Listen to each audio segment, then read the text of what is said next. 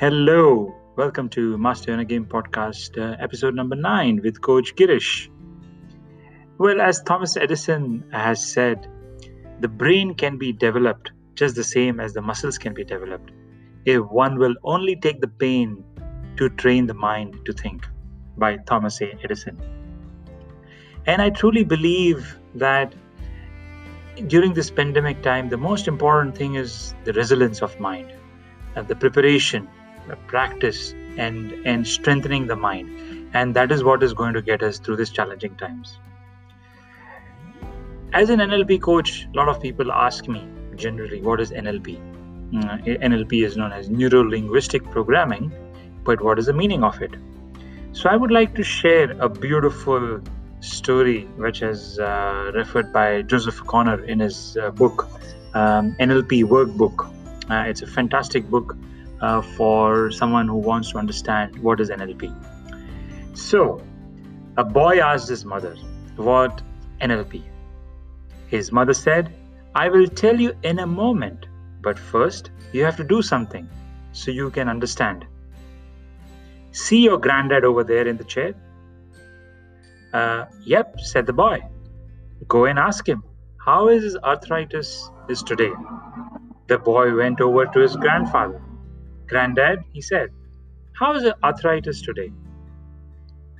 Oh, it's bad, a bit bad, son, replied the old man. It's always worse in damp weather. I can hardly move my fingers today. A look of pain crossed his face. The boy went back to his mother. He said, it was bad. I think it hurts him.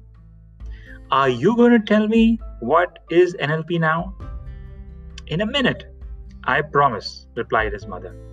Now go over and ask Granddad, what was the funniest thing that you did when you were very young? The boy went over to his grandfather. Granddad, he began, what's the funniest thing I ever did when I was very young? The old man's face lit up. Oh, he smiled. There were a lot of things. There was a time when you and your friend played Father Christmas and sprinkled talcum powder all over the bathroom, pretending it was snow. I laughed. But I didn't have to clean it up. He stared into the distance with a smile. Then there was a time I took you out for a walk. It was a lovely day, and you were singing a nursery rhyme you had just learned, loudly. A man went past and gave you a nasty look. He thought you were being too noisy. He asked me to tell you to be quiet. You turned around and said to him, if you don't like me singing, you can go and boil your head. And carried on even louder. The old man chuckled. The boy went back to his mother. Did you hear what Granddad said? He asked. Yes, his mother replied. You changed how he felt with few words. That's NLP, my boy. What a wonderful, beautiful story to relate. What is NLP? Well, NLP in other sense is the study of structure of subjective experience. NLP is whatever works, according to Robert Dills. NLP is an attitude and a methodology which leaves behind a trail of techniques by Richard Bandler.